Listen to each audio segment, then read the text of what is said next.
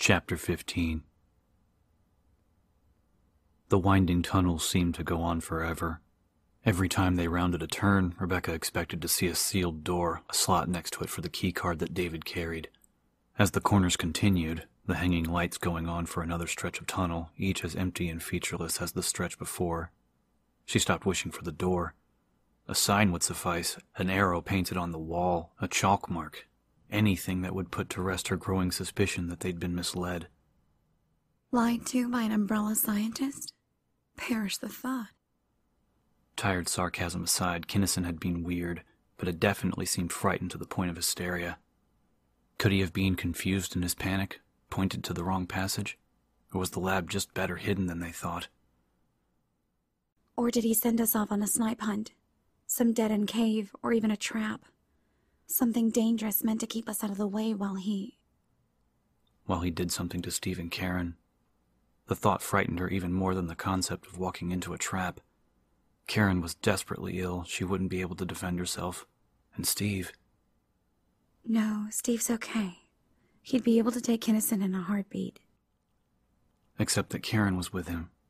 A very sick Karen, struggling just to stay upright. Their jog had slowed to a shag. David and John both breathing heavily, frowns deepening across their exhausted faces. David held up a hand, stopping them. "I don't think it's this way," he panted. "We should have seen something by now. And the piece of paper with the keycard said southwest. East, I'm not sure, but I think after that last turn, we're headed west." John bobbed his head, his short, tight hair glistening with sweat. "I don't know which way we're going, but I know this Kinnison's full of shit. Guy works for Umbrella, for Christ's sake." I agree, Rebecca said, breathing deeply. I think we should go back. We have to get to the lab soon. I don't think... They froze, staring at each other. From somewhere farther down the endless tunnel, something made of heavy metal had just been moved. The lab? Rebecca said hopefully. Could it... A low, strange sound cut her off, the words dying in her throat as the noise picked up strength. It was like nothing she'd ever heard before. A dog howling, combined with an off-key whistling whine and the sound of a newborn baby's desperate cry. It was a lonely, terrible sound rising and falling through the tunnel, finally building to a warbling, mournful shriek. Then it was joined by several others. She was suddenly absolutely certain that she didn't want to see what was making that sound, even as David started backing up, his face pale and eyes wide. "Run," he said, training his Beretta on the empty passage ahead of them, waiting until they had stumbled past before turning to follow. Rebecca felt a burst of incredible energy as adrenaline gushed into her body, sent her sprinting through the shadowy tunnel to escape the rising shrieks of whatever was behind them. John was just in front of her, his muscular arms and legs pumping madly, and she could hear the clattering steps of David on her heels. The howls were getting louder, and Rebecca could feel the stone vibrate beneath her flying feet, the heavy galloping steps of the shrieking beast thundering after them. Not gonna make it. Even as she realized they'd be overtaken, she heard David gasp out, "Next turn!" As they reached the end of the empty stretch where the tunnel curved again, Rebecca whirled around, raising her Beretta in her sweating, shaking hand, training it back on the last turn they'd taken. John and David flanked her, gasping, 9mm aimed alongside hers. 20 meters of empty passage filled with the now deafening cries of their unseen pursuers. As the first of them tore into view, all three of them fired, slugs ripping into the creature that at first Rebecca thought was a lioness, then a giant lizard, then a dog. She caught only a mad patchwork vision of the impossible thing, seeing parts of it that her mind fit into a whole. The slitted cat-like pupils, the giant snake head, a gaping, slavering jaw filled with bladed teeth, the squat and powerful barrel-chested body, sand-colored, thick legs bowing in the front, muscular, springing haunches propelled it toward them at an incredible speed. And even as the bullets found its strange reptilian flesh, there was another behind it. And the first explosive rounds that smacked into the thick body of the closest creature knocked it off its clawed feet, staggered it backward as blooms of watery blood splattered the tunnel walls. And shaking its head, screaming in ferocious sorrow. It launched itself at them again. Oh, shit. Rebecca squeezed the trigger again. 4, 5, 6. Her mind screaming as loudly as the two monstrous animals that ran at them. 8, 9, 10. And the first went down, stayed down, but there was still the second, and now a third tearing down the tunnel, and the Beretta only held 15 rounds. We're gonna die. David jumped back behind the line of thundering fire. An empty clip skittered across the floor, and then he was next to her again, aiming and squeezing, the Beretta jerking smoothly in his practiced hand. Rebecca counted her last round and stumbled backward, praying that she could do it as fast as David, and saw that the third animal was stumbling back, its wide chest gushing thin streamers of red. It collapsed into the puddle of watery fluid it created, and stayed there. Nothing in the tunnel moved, but there were at least 2 more around the corner. Their wailing cries continued to wax and wane through the tunnel, but they stayed back, out of sight. As if they knew what had happened to their siblings and were too smart to charge into waiting death. Fall back, David said hoarsely, and still aiming at the blind corner. They started to edge backward, the shrieks of the hybrid creatures rolling over them in lonely, terrible waves. Griffith moved quickly away from the door when he heard the key in the lock, not wanting to be too close to whomever Alan had brought along. He had Thurmond already standing ready, just in case there were any sudden moves, but when he saw the young man and his passive partner step into the lab, he doubted he'd have any trouble. What's this? A few too many drinks? Perhaps an unseen mortal wound? Griffith smiled, waiting for him to speak or for the woman to move, his heart full and warm with good humor. It had been so long since he'd talked to someone who could respond without prompting, and the fact that his fine plan had worked made him all the merrier. Behind him, Alan sealed the door and stood blankly, holding 2 pistols on the unlikely pair. The young man gazed wide-eyed around the laboratory, his dark gaze settling on the wide airlock window in something like awe. The woman's head was down, rolling across her chest. He had the deep natural tan of a Hispanic, or perhaps someone from India. Not too tall, but sturdy enough. Yes, he'd do quite nicely. And since this might even have been the one to destroy Athens, there was a certain poetic justice being served. The young man's darting gaze finally rested on Griffith, curious and not altogether as frightened as Griffith would have liked. We'll see about that. Where are we? The young man asked quietly. You are in the Chemical Research Laboratory, approximately 20 meters below the surface of Caliban Cove, Griffith said. Interesting, yes. Those clever designers even built it inside of a shipwreck.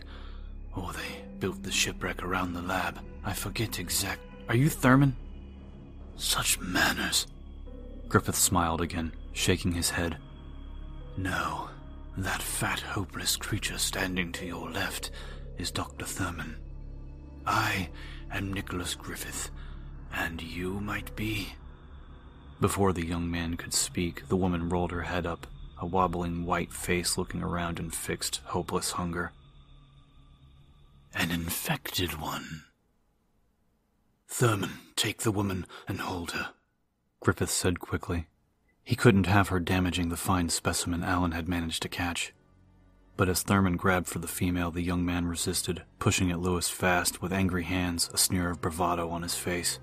Griffith felt a pulse of distress. Alan, hit him. Dr. Kinnison brought his hand up quickly, cracking the struggling youth a smart blow across the back of his skull. He stopped fighting just long enough for Thurman to pull the woman away. She's gone, Griffith said forcefully, wondering why on earth anyone would want to hang on to one of those. Look at her. Can't you see she's not human anymore? She's one of Birkin's puppets. One of the pathetically altered hungry. A zombie. A tri-squad unit without training. Even as Griffith spoke, a fascinating turn of events took place. The woman squirmed around in Thurman's grasp, and with one quick movement darted forward and bit into Lewis's face. She pulled back with a thick, bloody mouthful of his cheek and started to chew enthusiastically. Karen! Oh my god, no! For as upset as he sounded, the young man didn't move to do anything about it. For that matter, neither did Lewis. The doctor stood calmly, blood pouring down his face, watching the T-virus drone lustfully swallow the piece of tender flesh. Griffith was transfixed. Look at that, he said softly. Not a grimace of pain, not a flutter of emotion. Smile, Lewis. Thurman grinned, even as the woman lunged forward again, managing to snag his protruding lower lip. With a wet, tearing sound, the lip ripped away, exposing an even wider grin. Blood gushed. The woman chewed. Amazing. Absolutely breathtaking. The young man was quivering, his deep tan undershot with a sickly pallor. He didn't seem to appreciate what he was seeing, and Griffith realized that he probably wouldn't. The woman must have been a friend. Too bad. Pearls before swine. Alan, take hold of our young man and hold him tightly. The youth didn't struggle, too absorbed in the apparent horror that he was experiencing. The female got another piece of cheek, and Lewis's smile wavered, probably from muscle trauma. As much as Griffith wanted to continue watching, there was work to be done. The young man's other friends might manage to put down the MA7s, and if they succeeded with that, they might come looking for their bright young man. But by then, he'll be my bright young man. Griffith walked to a counter and picked up a measured syringe, tapping the side of it with one finger.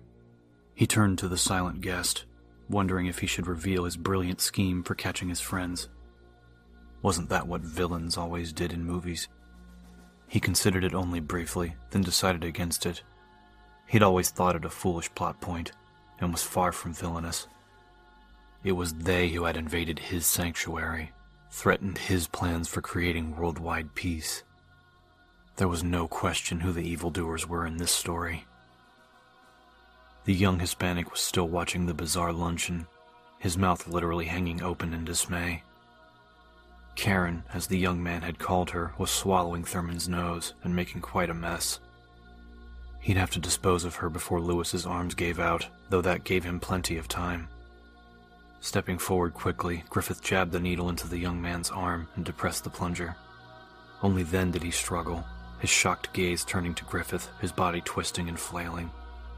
One of Alan's arms seemed to give a little, but he had a good tight hold on the fighting Hispanic. Griffith smiled into his face, shaking his head. Relax, he said soothingly. In just a few moments, you won't feel a thing. Slowly. Too slowly. They backed toward the chamber they'd started in, the lizard creatures following, careful not to step into view, screaming their terrible song. John kept thinking of Karen and Steve, led off to God knew where by the umbrella dock, and wished desperately that the monsters would just charge. He felt the moments slipping by, moments that may have already cost Karen her only chance, moments in which Steve might be fighting for his life. Come on, you stupid bastards, we're right here. Free lunch, come on. They'd tried yelling, tried firing and stamping their feet, but the creatures wouldn't take the bait. Once David had tried to fake them out, the three of them slipping back around a corner. And when the big lizards had skulked through the tunnel after them, they jumped back around and started blasting. John got a single round into one of them, and they'd seen that there were only two of the beast left. But both had gotten to cover before any serious damage had been done, and hadn't fallen for the ploy again. Sly bastards, John snarled for about the 20th time, backing up as quickly as he could. The hell are they waiting for? Neither Rebecca nor David answered, since they'd already discussed it, talking over the creeping shrieks of the stalking monsters. They were waiting for the three of them to turn around. After what felt like an eternity of slow motion, of backing through the empty tunnel one sliding step at a time, they heard the distant familiar sound of the cavernous chamber they'd left, muffled waves and thundering vibrations as background to the echoing howls. Thank God, how long? 15? 20 minutes? When we get into the open, flank the tunnel, David said tightly. I'm going to turn and run, draw them out. Rebecca shook her head, her young features pinched with worry. You're a better shot than I am, and I can run faster. I should do it. John shot a glance at David, could see him struggling with the decision, and finally he nodded, sighing. Right. Run as fast as you can back for the stairs to the lighthouse. We'll pick them off as soon as they're too far along to turn around. Rebecca blew out sharply. Got it. Just say when. John could feel the change in the air just behind him, the drafts that swirled around the underground chamber fluttering against the back of his neck. Another step, and they were surrounded by open space. John quickly sidestepped, standing between the tunnel they'd just backed out of and the one next to it. He saw David get into position, Rebecca standing perfectly still in the mouth of the passage. Go! Rebecca spun and ran, sprinting away, and John tensed, Beretta held close to his face, listening for the rising shrieks, the pound of feet. Now! David shouted, and they both swung into the passage, firing. The howling monsters were less than 6 meters away, and the heavy rounds smashed into them, great bloody holes exploding through their rubbery skin, bone and watery red splattering wildly. The shrieks died beneath the thundering bullets, neither of the reptilian things making it as far as the opening. 2 strange bodies fell still, crumpling to the stone floor in ragged heaps. As soon as they stopped firing, Rebecca came jogging back into the chamber, her cheeks flushed, her eyes flashing with urgency. Let's go, David said, and then the 3 of them were running into the passage that Kinnison had disappeared into, the lost time lending a desperation to their flight. John finally let the fear slip inside, giving up the angry frustration he'd suffered through their backward crawl. Karen, please be okay. Please don't let anything have happened to her. Lopez. The tunnel turned, angled down, and the 3 of them curving with it, terror for their friends and teammates driving them faster. John swore to himself that if they were all right, if there was still time for Karen, if they could all make it out of this alive, he'd give anything. My car, my house, my money. I won't screw anyone else until I get married. I'll clean up my act and walk the straight and narrow. It wasn't enough, and he didn't know why anyone would want it, but he'd sacrifice anything, do whatever it took. The passage swerved again, still sliding down, and they tore around the corner. And there was a wide open set of doors, a tiny passage between the outer and inner, and a giant dimly lit room behind it. Steve leaned against the frame, holding his Beretta, his face pale and blank. Steve, what happened? What? David started, but the look on Steve's face as he turned to watch them approach, the terrible emptiness there made them all stop in their tracks. Even as his mind searched to deny it, John's heart filled with a horrible aching loss. Karen's dead, Steve said softly, then turned and walked into the room.